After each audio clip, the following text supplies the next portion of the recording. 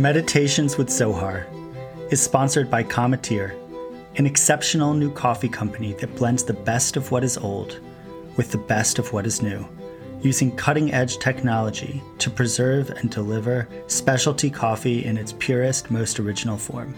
Cometeer is the perfect metaphor for how tradition and modernity might elevate one another. I'm here with Ray Armantrout, who is one of my absolute favorite poets, certainly one of my favorite poets alive and writing in the English language. She's much acclaimed, and yet I think because of the nature and sociology of poetry, she is embarrassingly underknown and underappreciated outside of the poetry world. And I encourage my listeners who don't read poetry or don't read much to check her out.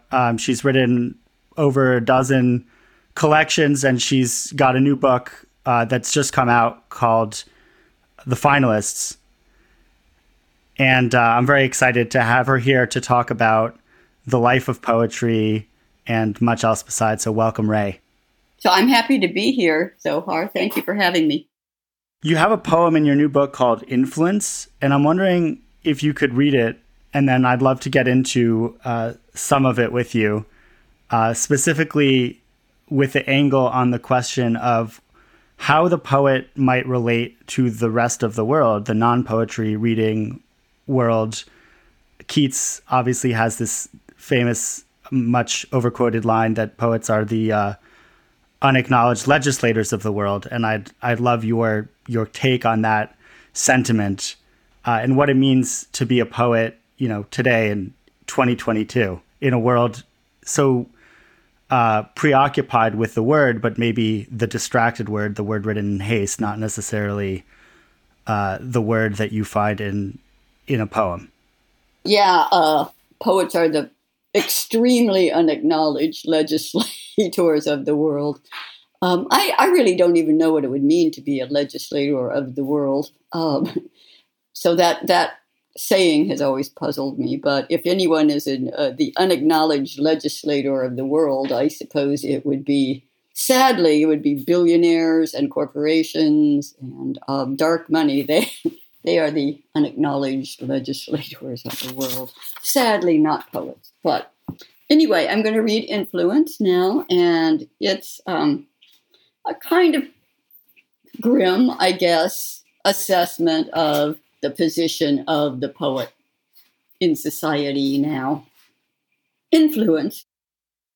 At the top of my game, I was paid modestly to place riddles about ruination in the pages of the Glassies, read by thousands, perhaps hundreds, to be a twee ghost, some might say, while suicidal influencers blew up in the neighborhoods.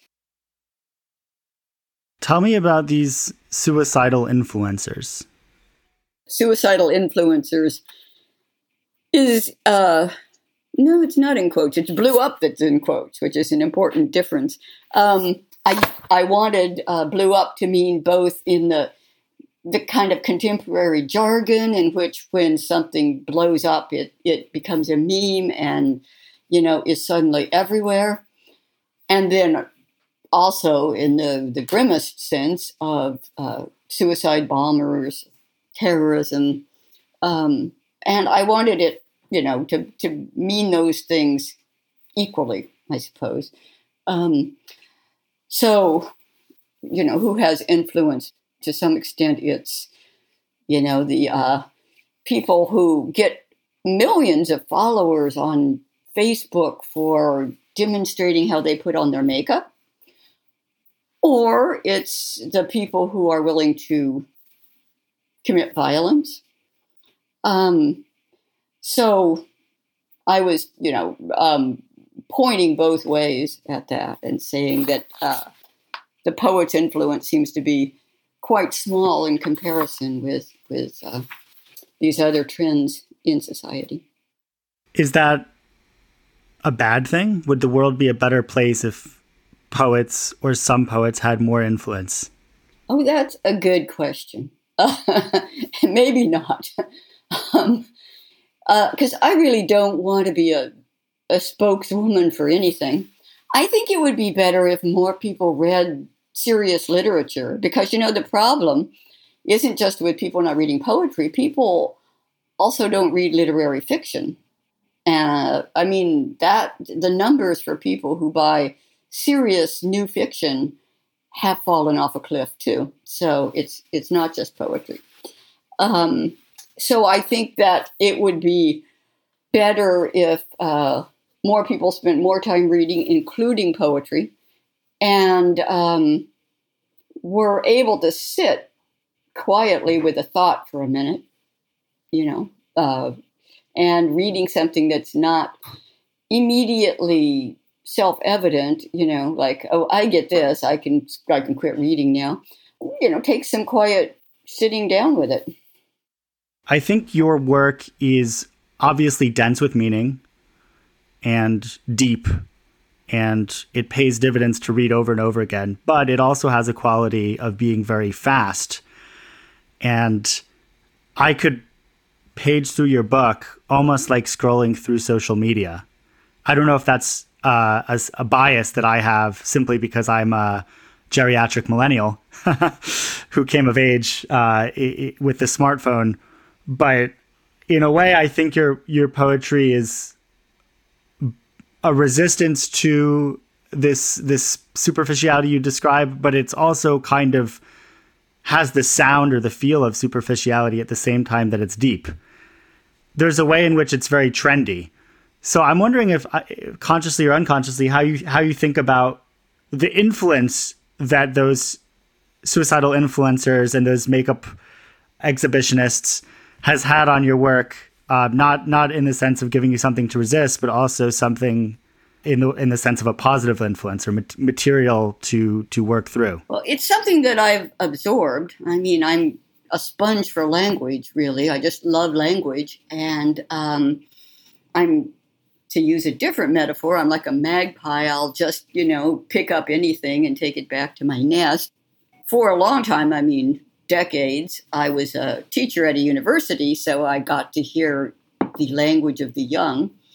And, of course, sometimes I watch television, whatever, and I pick up stuff, whatever I hear, and I kind of take it back and look at it like it's a shiny object. What can I do with this? And I don't know if that's deliberate or if that's just the way I am. But I try to work in different kinds of discourse in my poetry. That is, maybe philosophy, science, meditation of a sort, but also these cultural memes. And I just like to rub different levels of discourse against one another and see if sparks fly, see what happens, see how they affect one another. An influence, you describe yourself, or at least the speaker of the poem, as placing riddles about ruination in the pages of the glossies. So you are in the margins of this culture, but you're still there. And what do you want the people who are there for the prose, as it were? They're there to get the news, or there to get the advertisements. What do you want them to get when they, out of the corner of their eye, see your riddles of ruination? Well, they mostly skip poetry, I think. But once in a long while, someone writes me, someone who's not another poet, writes me and says that they read my poem and that they found something interesting about it. And I always really like that because, it means that I'm getting outside my bubble. But I think that putting riddles about ruination in the pages of the glossies is sometimes a good way to describe how I feel. And it's funny, but it's also sort of grim. Would I choose poetry again as a career? I don't know. But here I am now. I've spent my life doing it. So it's the way I use my mind. It's how I process the world, how I process my emotions, the ideas that interest me, the things I see, they all come together in my poetry. So I'm just going to keep doing it. Give me a sense of that, not regret, but that sense of what you might have achieved if not through poetry? Well, if I really had the chops, which I don't think I did, but if I did in my fantasy world, I could have been a scientist because I'm very interested in science. I'm interested in cognitive science and in physics. I mean, it's a total fantasy to think I could have been a physicist, but if we're going to go to fantasy world, then, maybe I'll go there. I mean, if you think about making a difference, you might fantasize being a lawyer, but most lawyers don't work in a way that makes positive change. I'm not saying that none do, some do, but you're very lucky if you get to be those people. So it's hard to come up with something. Ooh, it would have been great to be a musician. I love to hear music. Musicians look like they're having so much fun when they play. They get to do art that's also social, right? So there's a fantasy for you.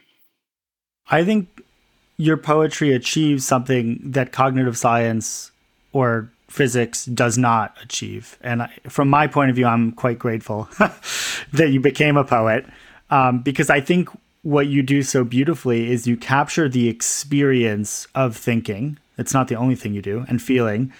And, cognitive science might be able to give you a story about pattern recognition, based upon data or statistics. Neuroscience will tell you this part of the brain lit up, when presented with this information.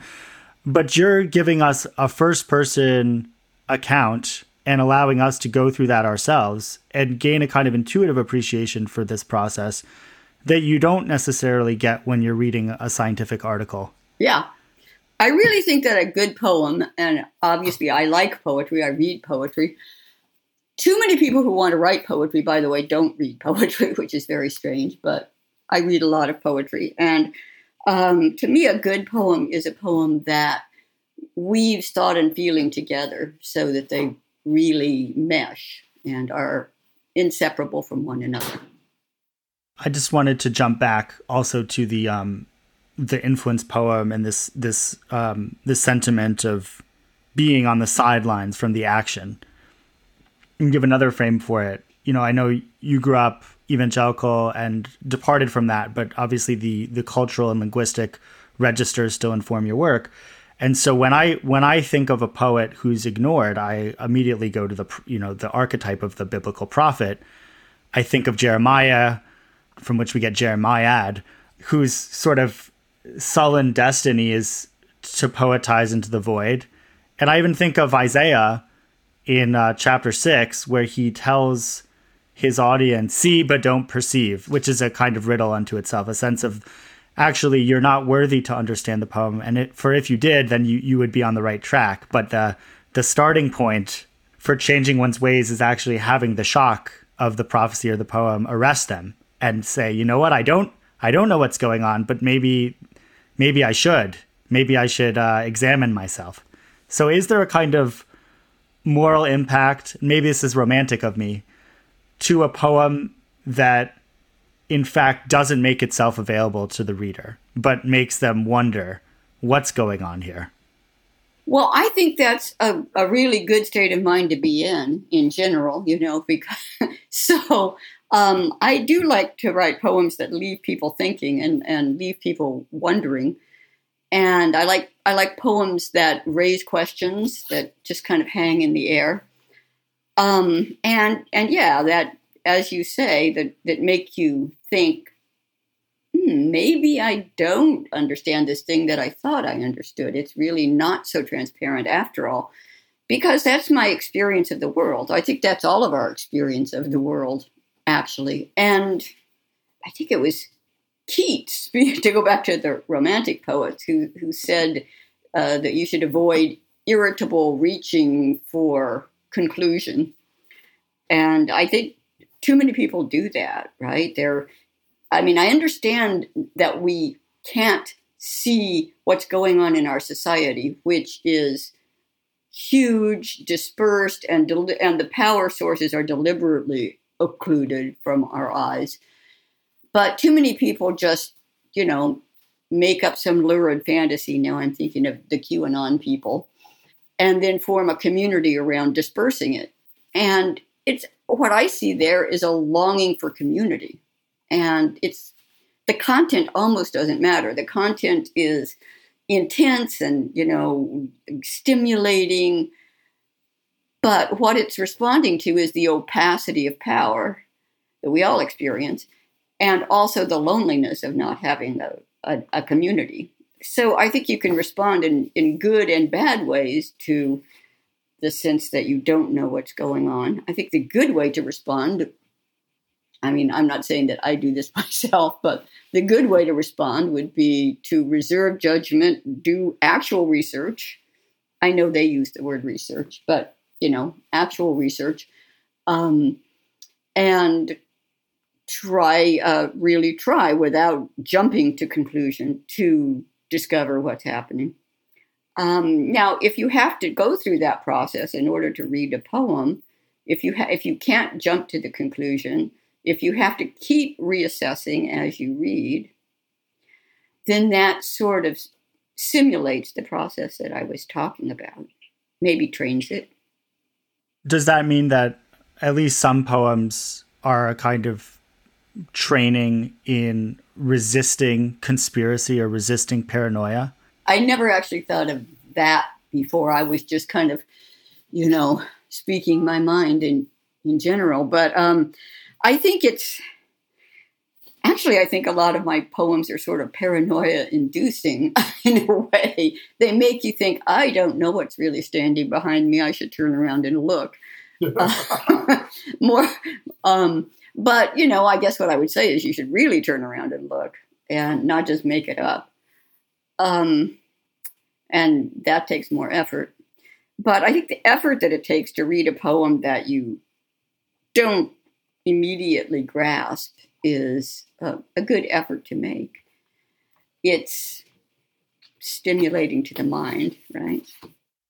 You mentioned the longing for community and the loneliness that really, grips so many people, regardless of the form that can take. It's almost basic to humanity to be lonely and also to seek companionship or community to alleviate that.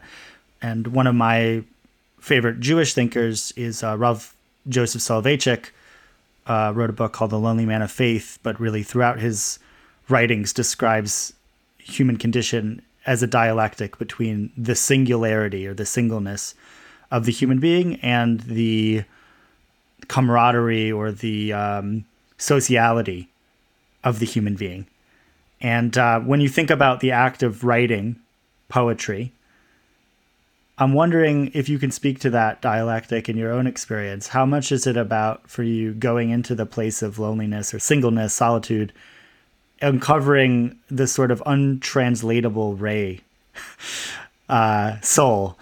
And to what extent is it about crossing some divide, however, impossible, and making contact with the reader, real or imagined, because of this shared substance, this linguistic substance that connects us all? Right. Good question. Well, in the writing process and leading up to the writing process, you have to be alone, or at least you have to be in a quiet situation, and you have to be patient, and you have to be open to whatever comes, at least to consider whatever comes, right? It's a little bit like meditation, which I've only done a little of. I don't claim to be an expert meditator, but I've certainly heard the language around meditating and tried it a little bit. And I think it's not unlike the state that a poet or, perhaps other kinds of artists put themselves in. It's almost like a kind of self-hypnosis, though I couldn't really explain that. But you have to be able to put obtrusive thoughts aside, like you can't be, worrying about your taxes if you're hoping to write a poem. So you have to be able to control your mind to put obtrusive thoughts aside. But you also have to stay awake, stay alert, stay attentive, and wait. That almost sounds religious, right? You're waiting for a message from, the void, the beyond, whichever way you want to look at it.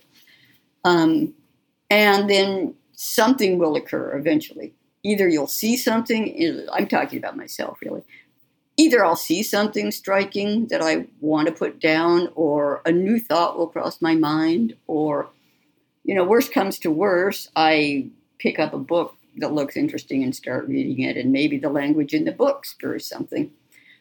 So sometimes taking a walk, seeing something new. So you kind of wait, and you also kind of hunt, but you have to hunt in the way that's open to the random, like whatever appears might be it. You don't know what it's going to be. You may have an idea.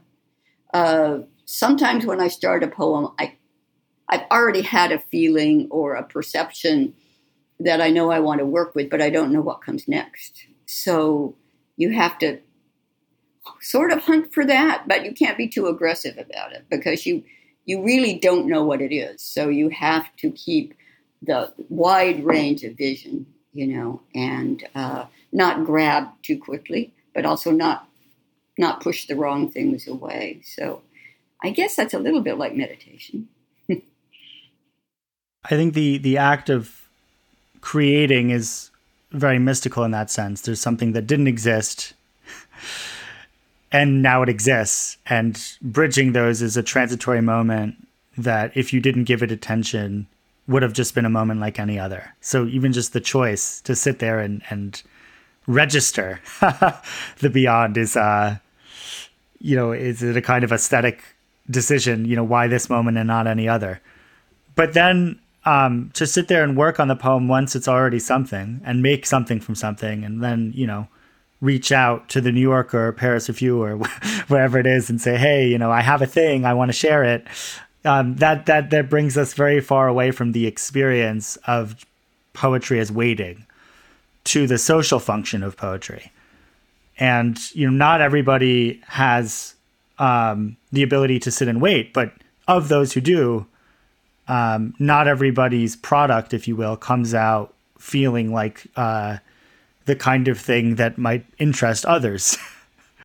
Well, I've been doing this a long time, to the extent that I do interest others. And as you pointed out in your intro, that's a limited extent. But to that extent, I could say that I've been practicing a long time.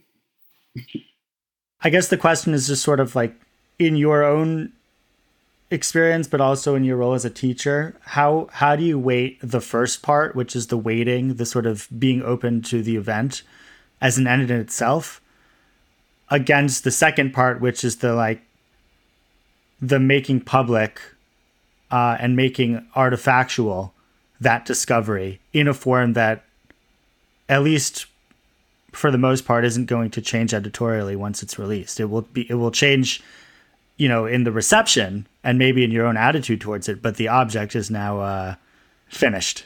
Right. I think that there's been an element left out of our discussion that I want to put into it. And that is, there's a whole poetry community, is the common phrase, or world of poetry that is not the world of the New Yorker or the Paris Review. And poets have communities. Poets, especially when they're young, kind of school together like fish. And they read their poems to one another, and they publish small magazines together. It used to be mimeograph magazines, now probably is on the internet. And it's a kind of almost, barter society where people share things. And, I'm going to send you my book and you send me your book. And, so I still have all of those connections from when I was a young and aspiring poet. And that's where I go first. So there isn't just these two things, the little private person and the public world where not everyone, a lot of people see the New Yorker, but most people ignore the poems. There's a whole in-between space where poets talk to poets. And that's one good thing about poetry. Like, I feel like if I went to almost any substantial city in the United States, there'd be a poet there. Maybe I only know them by name, but whom I could reach out to, and we could have coffee. And if I were a young, poor poet and needed a place to stay, I could probably crash at their house. And that's happened before. So there is such a thing as a poetry community, maybe because we're such a sort of marginalized subculture. Actually, that's fascinating. As a Jewish person, the Jewish population in the world is pretty small relative to the 7 billion. And I have a sense of that as well, that I can go to a foreign city, anywhere in the world. And if I need a place for the Sabbath, for Shabbat, I'm not going to be left out on the street. And that is very meaningful. I think there's different ways to understand why that's the case within a Jewish framework. So I'd be curious to hear your thoughts on how you understand it within a poetic one. I think one sense is just, small groups need to stick together. Like Hannah Arendt speaks about the warmth shared by pariah peoples. She actually spoke disparagingly about it because she thought that warmth was, in a sense, a claustrophobia, that people would be more healthy if they could have more distance from one another, and that respect and friendship need distance to breathe. But never mind that point. I think there's another sense, though, in which you might say what brings people together is the shared mission.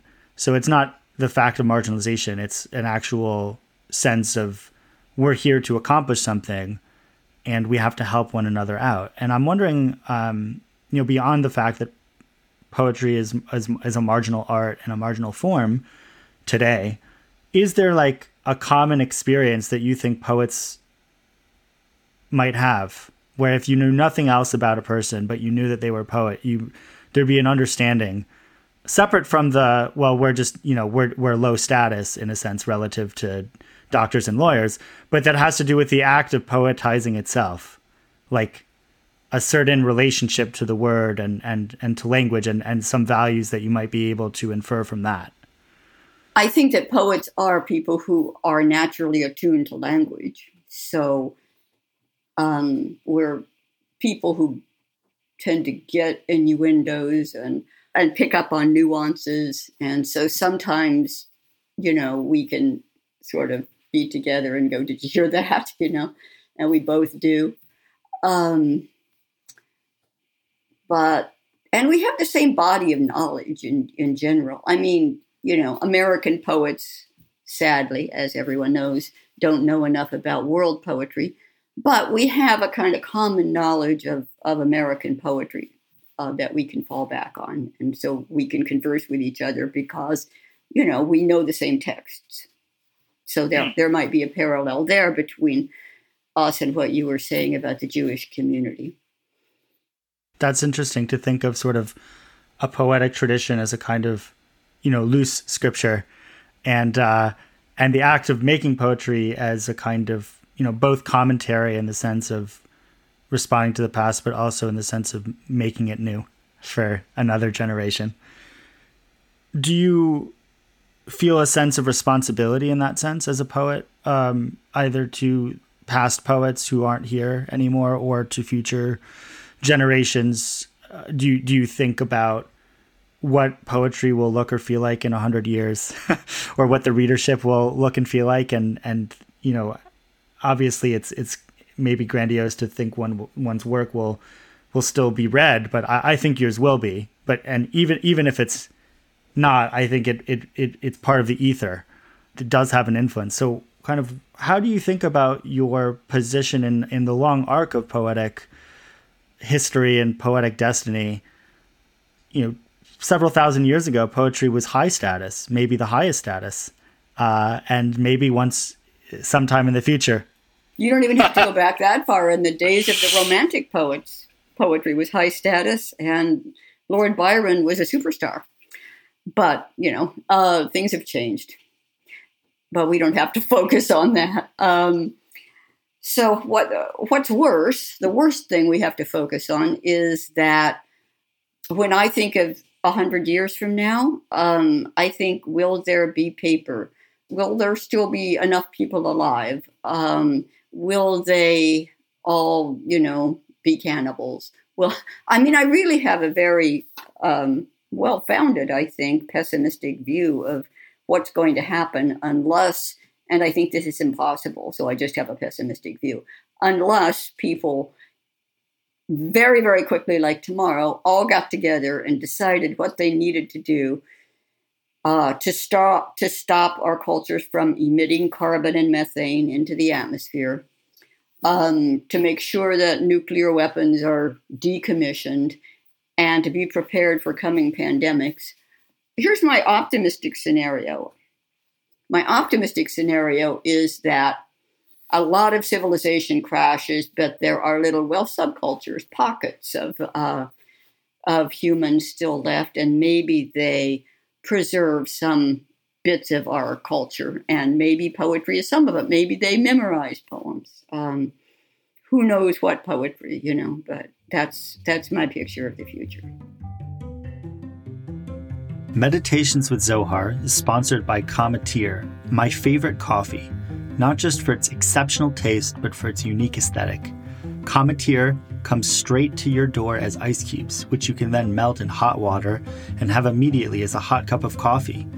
It tastes even fresher than if a cup were made for you at your local coffee shop. I highly recommend getting a box. Use the link cometeer.com/Zohar to get $20 off your first order. Let's say that the apocalypse, as it were, in scare quotes, is a kind of inevitability or close to it. Why poetize? Is it like the scene in the Titanic where the orchestra, plays one final piece as the ship sinks? Is it just, might as well? Well, kind of. I mean, I think I would go crazy if I didn't, because I don't know what else to do with my feelings and my thoughts. And also, it's the way that I communicate with my friends, too, who are also poets. So it's my community, and it's my mental habit, and it feels almost spiritual sometimes, too, although I don't really believe in a personal God who's listening to us all. But nonetheless, I do have a sense of what people call spiritual, and I think poetry is like my church or something. Do you go back to certain poets in light of this sentiment for inspiration on the question of what does it mean to be an artist at the end times? Like, from a certain historical view, people have always been feeling apocalyptic, predicting the end of the world, and in one sense they were right, and in one sense they were wrong. So from that point of view, like, who are the precedents that you go to for thinking about art in this time? Well, I go to, and I don't know if it has anything to do with the apocalypse, but I tend to go to poets who really look at the things of the world, like William Carlos Williams, and the way that William Carlos Williams can make, a cat stepping down onto what he called a jam closet, but, some kind of cupboard, and then into a pot, sound just like amazingly significant.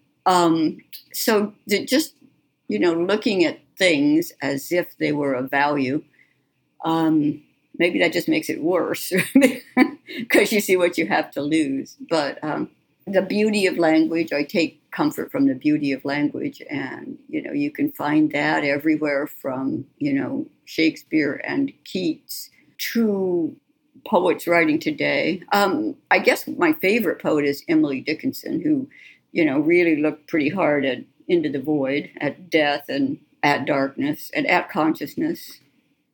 Your new book is called Finalists. Obviously, one thinks of, people who are up for a prize may be standing in line to get it. Some will win, some won't.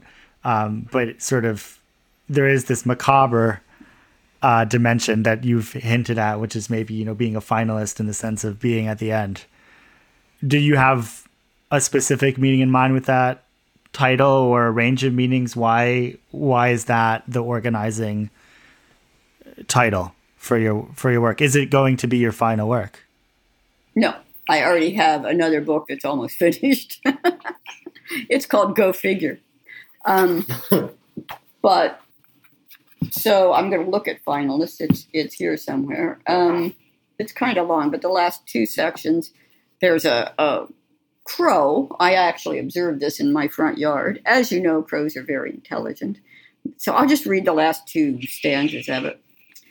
A hole in fresh dirt surrounded by orange cones, into which a crow peers, hops sideways, then peers again. These wildlife finalists will take your breath away.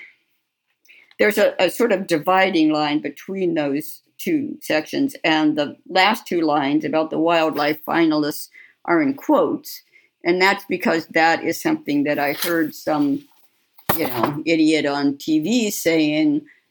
Probably I was just changing the channel or whatever, but there was some program where it was showing the amazing feats that wild animals can do, like look how high a gazelle can jump. I guess they were going to see, maybe I didn't watch enough of it, but maybe vote on, which animals were the most amazing. This person was saying, which animal is going to be, the winner among these wildlife finalists, which of course made me think about extinction and about how many creatures have gone extinct. And, if look how high a giraffe can reach is, something that you're going to be impressed by on TV. You might also want to know that there are more of those giraffe chew toys for children than there are actual giraffes in the world by far now. In light of that, I'm wondering if you might read your poem Lions. Can I read the one called Riddance? Sure. Riddance. Okay, we've rendered the rendition. How often? What were we trying to get rid of? We exposed the homeless character of desire to the weather. Shall we talk about the weather?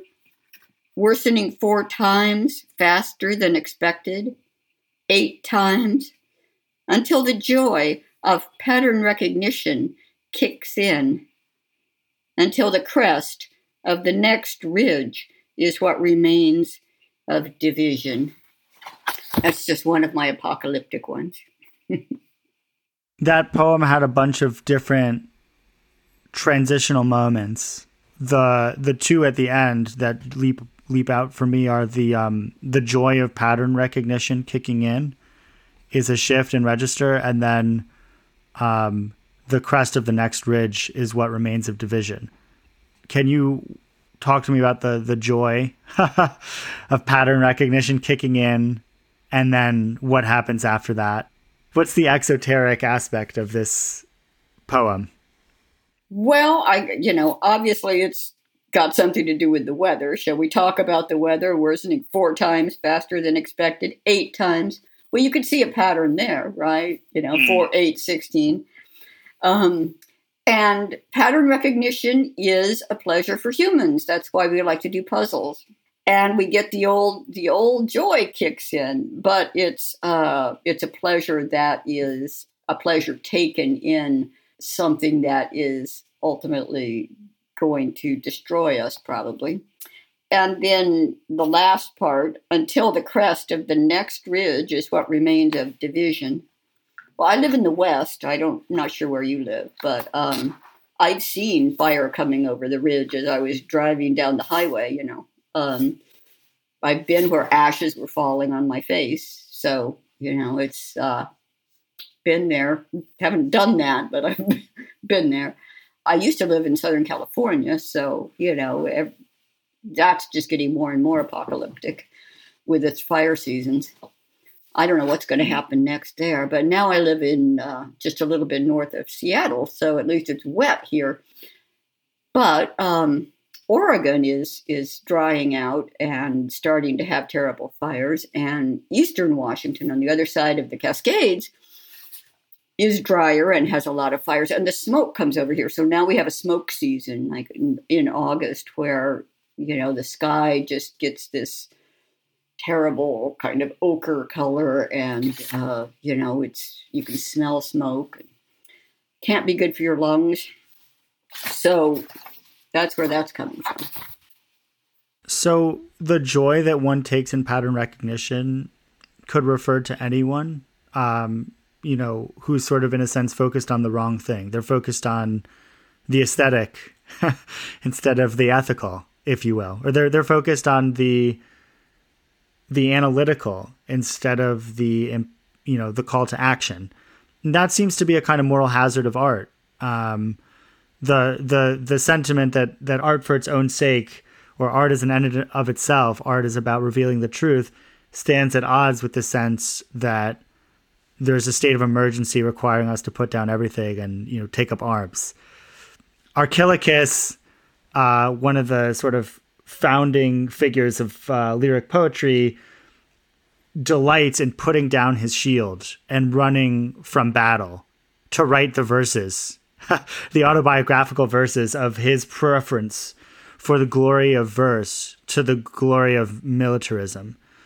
But, in a culture in which it was heroic to go to battle and shameful to leave, that's a fascinating move, because it's a kind of immoralism, a sense that the artist has a vocation that takes her out of the mainstream values. And climate change, to take but one example, actually requires massive collective action and collaboration. It, by definition, will have to be a mainstream issue for it to succeed. And the artist who is looking for the perfect word or turn of phrase is going to have to make alliances with the suicidal influencers and the makeup exhibitionists if we're to get anywhere. So I guess that was a long-winded way of really saying, do we need more or less art? And does emergency change that calculus? So times of prosperity or abundance make it possible to sort of invest in the positive elements of the human condition, creativity, free expression, but sort of moments of crisis and catastrophe require people to sort of sacrifice those values for the sake of something a little bit more brutal, maybe less poetic, less artistic, but more utilitarian.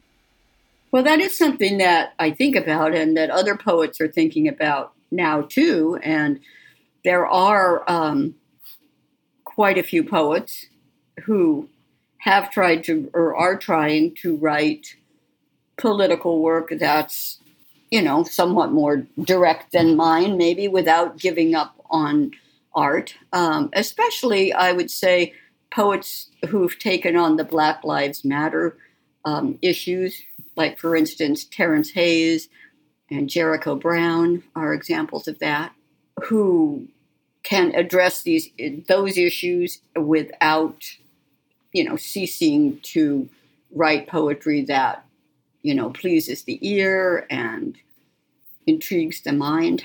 But it's still a question, right? Do you put down your pen now and run and join a fire brigade? Well, I mean, I don't, because I'm, 70 plus years old. But if I were younger, I might feel some obligation there.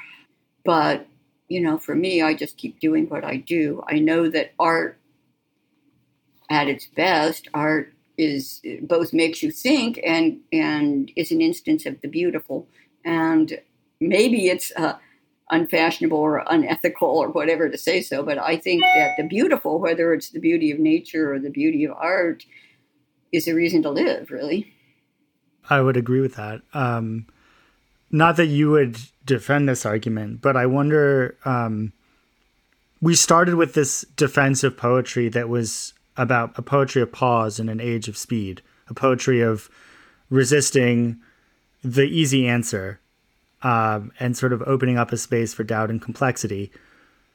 But now we've actually moved to a place where, at least vis-a-vis climate, what is needed is potentially less doubt and more moral certitude, more fundamentalism.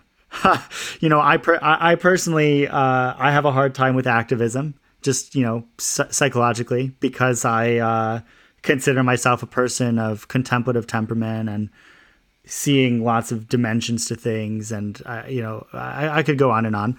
But if there's a problem that requires action now, whatever that may be, then it seems like the aesthetics might have to shift away from nuance and complexity and skepticism and Zen, just enjoying the moment, no matter what happens, a la John Cage, and moving more towards the this is right and this is wrong mode.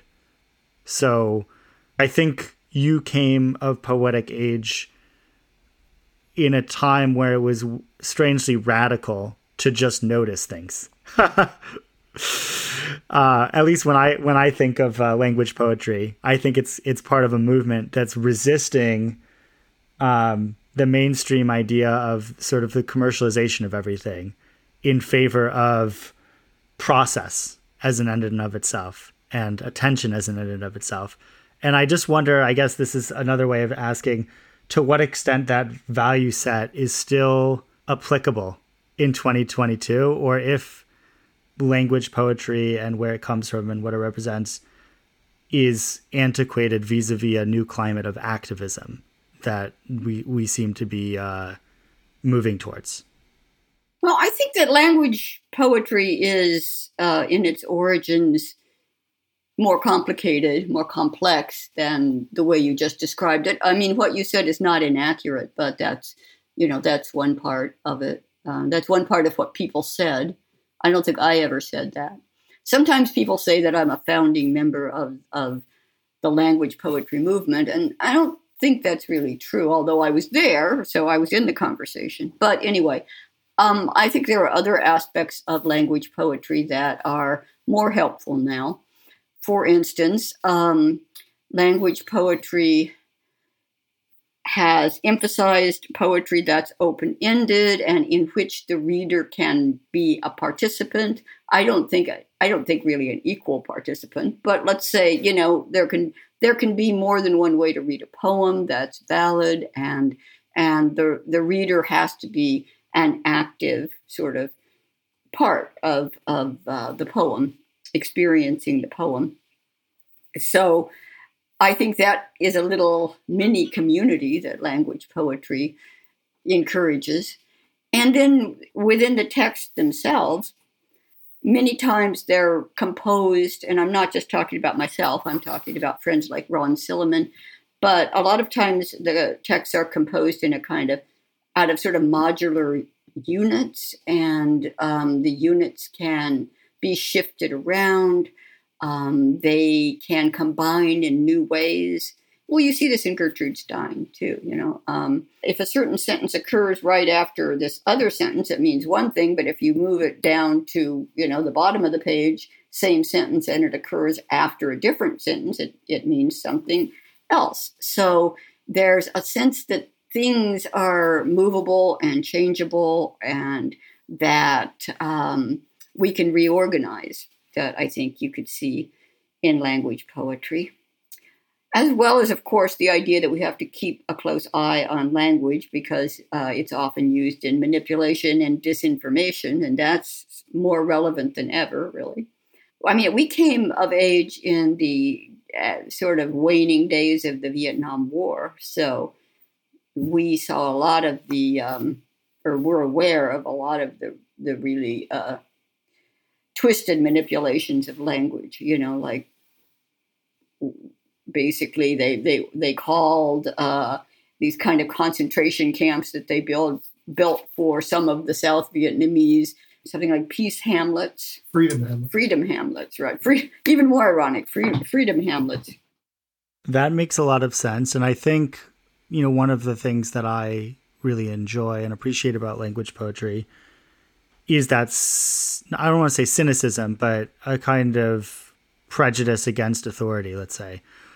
What I'm getting at with some of this line of questioning, though, is the sense that authority can't only be negative, because then you can't mobilize. So if you're going to be skeptical of slogans or corporate speak because it's manipulative, then you'll probably have to be skeptical of all kinds of linguistic forces that are manipulative, but possibly for good ends. There's a kind of Machiavellian argument that one needs to govern in prose, campaign in poetry, but govern in prose. And that if you just favor the suspicion of mainstream language, then you'll never be able to activate people. You'll never be able to reach beyond the margins of the New Yorker. to get those makeup artists on your side.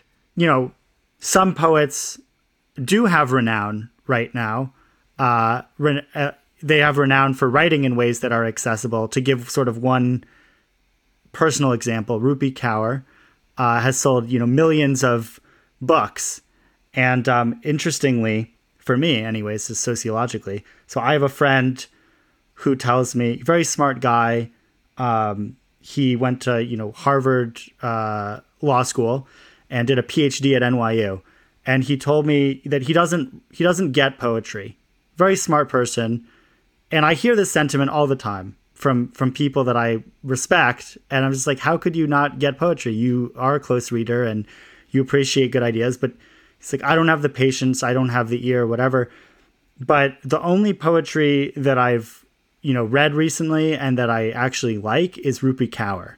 And I have to say, in my head, I'm like cringing. No disrespect to Rupi Kaur. I mean, but just like, wow, I must be living in an echo chamber where smart people that are very thoughtful want language that is easy, and don't want language that's arresting or complicated or can be read in multiple ways. They actually don't want to do the reader response that language poetry was inviting. They want kind of to be told didactically, here's my trauma. Let me share it with you. Feel my pain. I mean, you're singing my song here, really.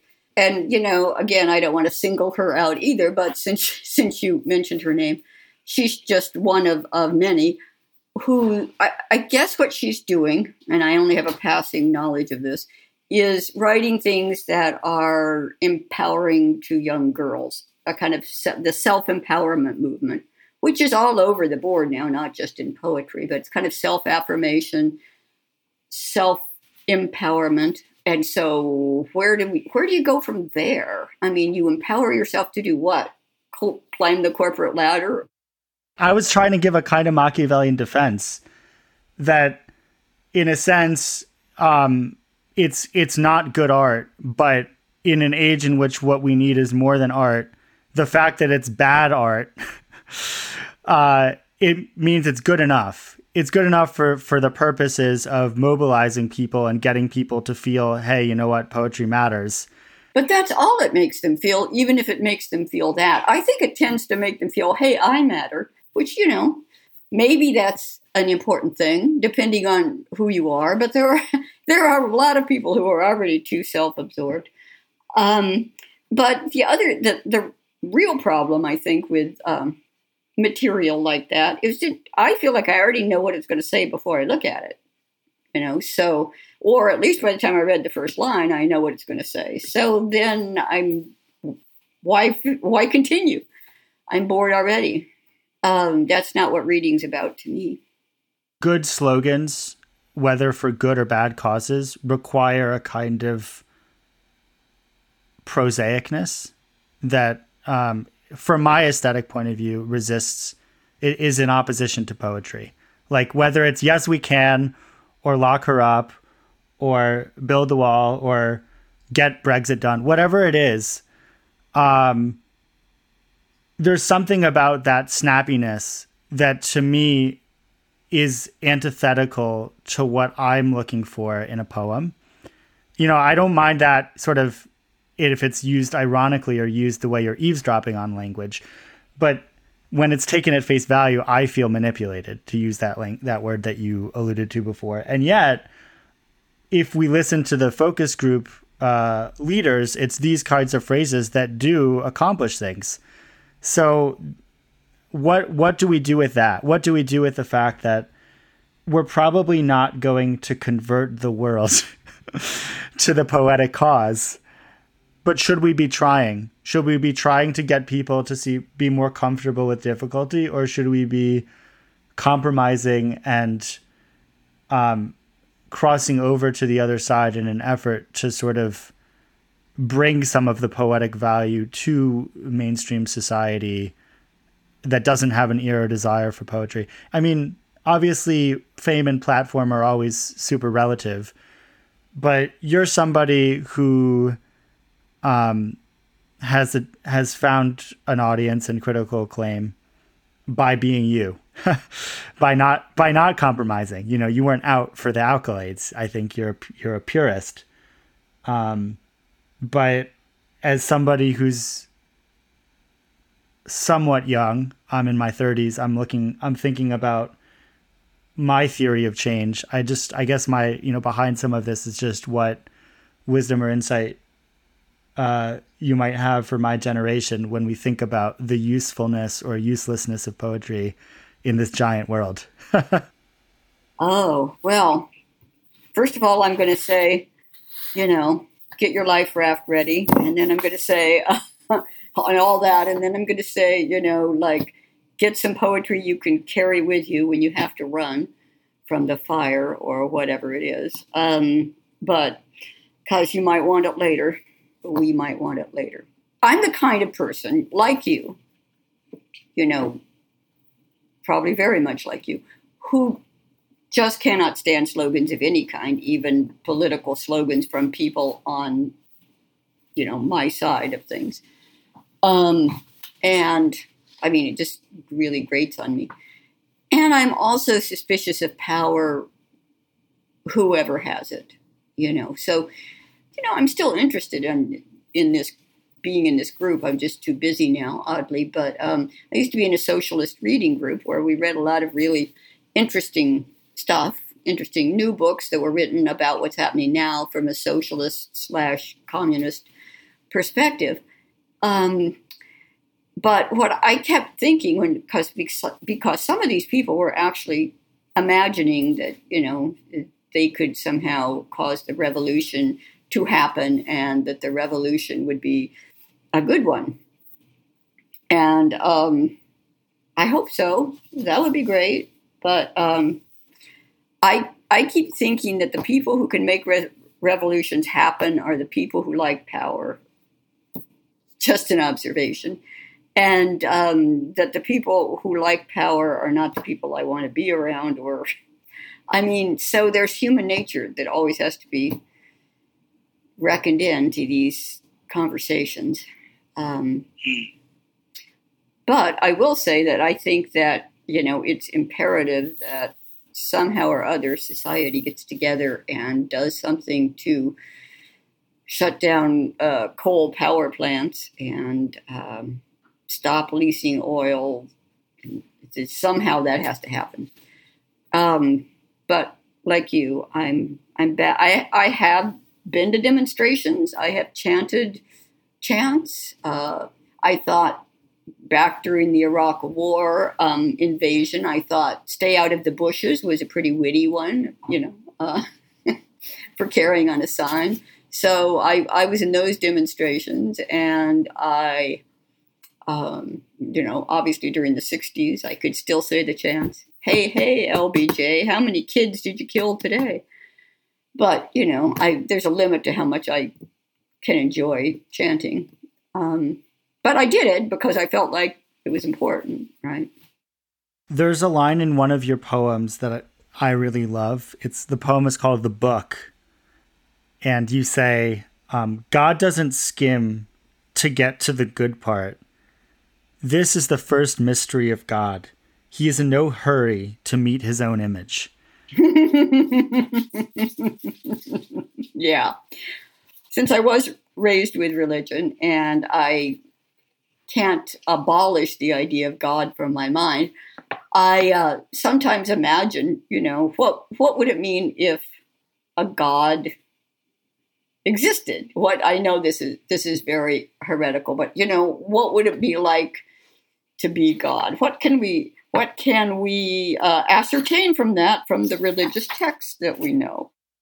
Maybe we could just talk about those specific lines, that God doesn't skim to get to the good part, as it relates to the conversation we've been having. The line is that God is not a narcissist. God has enough sort of self-confidence or self-understanding not to make it about God. Except when you get to the end of the poem. Okay, fine. So maybe you should read it then. All right. So it goes, God doesn't skim to get to the good part. This is the first mystery of God. He is in no hurry to meet his own image. For millennia, he sets sea scorpion against scorpion, swiveling in their clunky armor, brandishing their erect tails. Forever is nothing. When he does see someone looking back, he screams, "Stop imitating me." I was thinking about God as a stand-in for the ethical in this poem, at least in the part about not skimming. The culture wants to skim only to the good part. The careful reader, the good reader, the good actor, he's patient, works through it all, including the boring parts or the hard parts. Mm-hmm. And doesn't, yeah, you're right, and doesn't just look for his own image. Because there are so many times you hear someone say, I could relate to that, meaning I've had the experience you're talking about and I feel like I'm just like you. But what if we're not just alike? Can you still relate? So in that moment, God doesn't need to see his own image. Although supposedly man was created in his image. So there's that. But not all the parts of the Bible are about man. So even if that's true, it's a kind of argument for the cosmological perspective rather than the anthropological perspective, which I take it might relate to your environmental concerns as well. Actually, I wonder what you'd say to this characterization of your work. But I often feel that you're writing from a point of view that is not from a human point of view, but sort of from almost like a hovering point of view, like an angle. Like if you were a filmmaker, you'd set up the angle in a room that would be clearly from the point of view of something that's animate, but not necessarily at the eye level of a person who's walking around the room that we're used to, almost like in David Lynch. And so there's a tremendous disorientation as you feel that it's impersonal because it's unfamiliar, but it's still personal in the sense of having a personality. So you're saying I'm kind of like the fly on the wall or something. Yeah, well, that sounds interesting. Your poems, yeah, they're maybe it's not one fly on the wall, but like 10 different flies that you're moving between. And that's a kind of practice of not making the world in your own image, or realizing that there's more to the world than just my perspective, which I guess does have an ethical importance. Maybe we would be better in our interactions with one another, in our political lives, if we could somehow not make it always about us. Would you agree with that formulation? Yeah, it's hard to disagree with. Actually, I'm ambivalent about it. On the one hand, oppressed groups need to make it about them, right? So there's a lot of identity-based politics that's going on, and it can sometimes rankle, but on the other hand, it's necessary. I mean, women feminists said, let's make it about us, let's make it about women, and other oppressed groups have done the same thing. So I guess I'm trying to walk the fence like I always do and say that, yeah, sometimes we're all too self-absorbed and we can only see people like us. But on the other hand, sometimes certain groups need to focus on what they need and make that clear. There's a certain anthropological conception of the self that we get from liberalism, political liberalism, which is a kind of, a naked individual that can choose its associations, and everything is up for the autonomous individual to decide whether it wants. And there's a more atavistic, romantic view of the self, an anti-liberal view, which emphasizes that much of what we take to be chosen is in fact not chosen. It's inherited. I think you get this from the left and you get it from the right. There's a kind of, you can get it in the form of a racial essentialism You can get it in the form of cultural essentialism. I'm wondering how you think about this idea of the self as choosing versus the self as already encumbered, already baggaged, already produced, subjectivized by its relationship to the world. Heidegger would say the self is thrown into existence. Foucault would describe subjectivization as a byproduct of society. It strikes me that Buddhism and language poetry are more comfortable with viewing the self as a kind of construct rather than a self that chooses. But, I don't think that either of them rejects the value of autonomy entirely or agency entirely, because that would flirt with anti-individualism, and I think inherent in the creative act is some signature of selfhood, of individuality.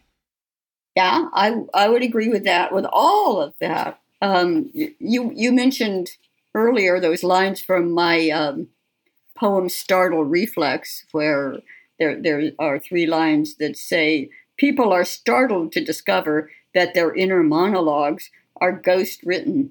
So that pretty much goes to what you were saying there. But, I meant that in more than one way. And yeah, obviously there are inherited traits. There are cultures. We are enculturated to think certain ways. I have 5-year-old granddaughters, and so I've been watching a lot of enculturation, or just how little children observe and absorb the culture. One of my granddaughters, they were playing with little figures that they could dress and put hair on, and so she put a short-haired wig on this little figurine, and she said, "This isn't daddy because dads have short hair. That's the thing about dads." So. So that was her construction of gender based on what she'd seen in her 5 years in our culture.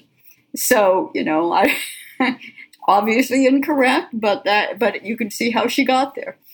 So, it's really interesting to see enculturation happen. That's all I can say. I didn't want to argue with her, but I just wanted to watch her. Sure. So that's a kind of ghost writing. The ghost being, in Hegel's sense, the Geist, right? The spirit of the time. Right. So, you get imprints, you get all of those imprints, and there's the combination of, some people, you probably are familiar with this, some biologists believe that there are not just our genes, there's something called epigenetics, where certain genes can be turned off and turned on, and that can perhaps be influenced. I know this sounds woo-woo and new agey, but I'm so not that. I have read about this. Can be influenced by the life situation of our parents and how the traumas that they went through. So, certain genes might be turned on or turned off. Stress-related genes, maybe, if the environment, even that your mother lived in, was very stressful. So that's a place where genetics meets culture, if that's true, in a very, direct way. And culture, or at least situation, imprints itself right into the genome. I was just thinking of epigenetics as a metaphor then for a certain kind of poetry that's toggling between the inherited and the spontaneously created. Maybe your work is epigenetic. Can I read a line from How to Disappear that sort of, just a little bit, if I can find it, that sort of bears on that? Yeah. How to Disappear.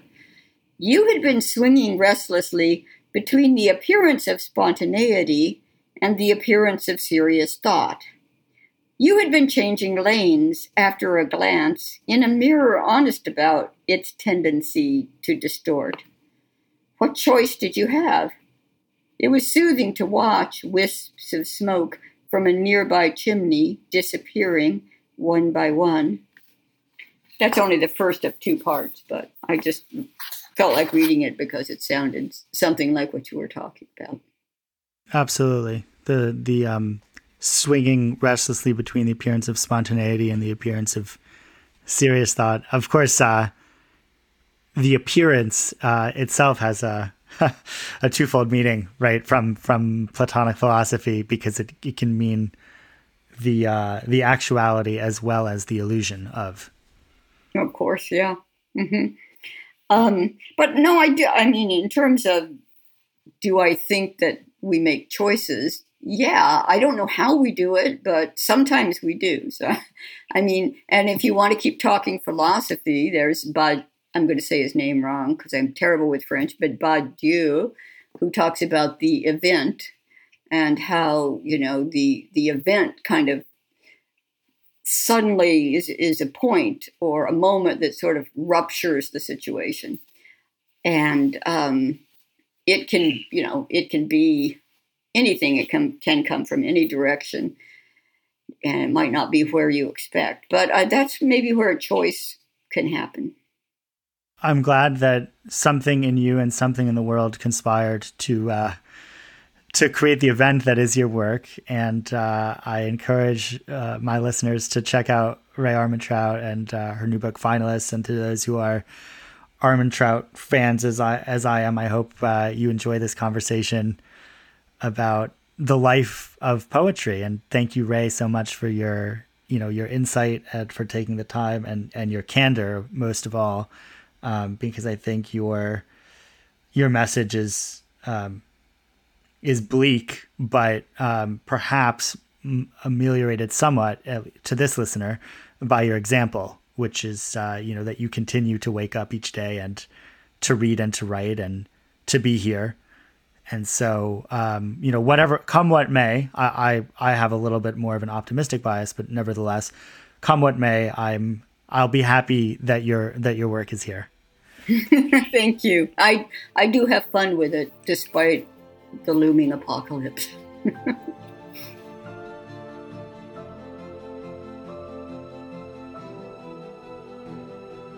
Meditations with Zohar is produced by Jack Pombriant, Zachary Davis, and me, Zohar Adkins. It is produced in partnership with Soul Shop and Lyceum Studios. You can learn more about the show by visiting my website, zoharadkins.com.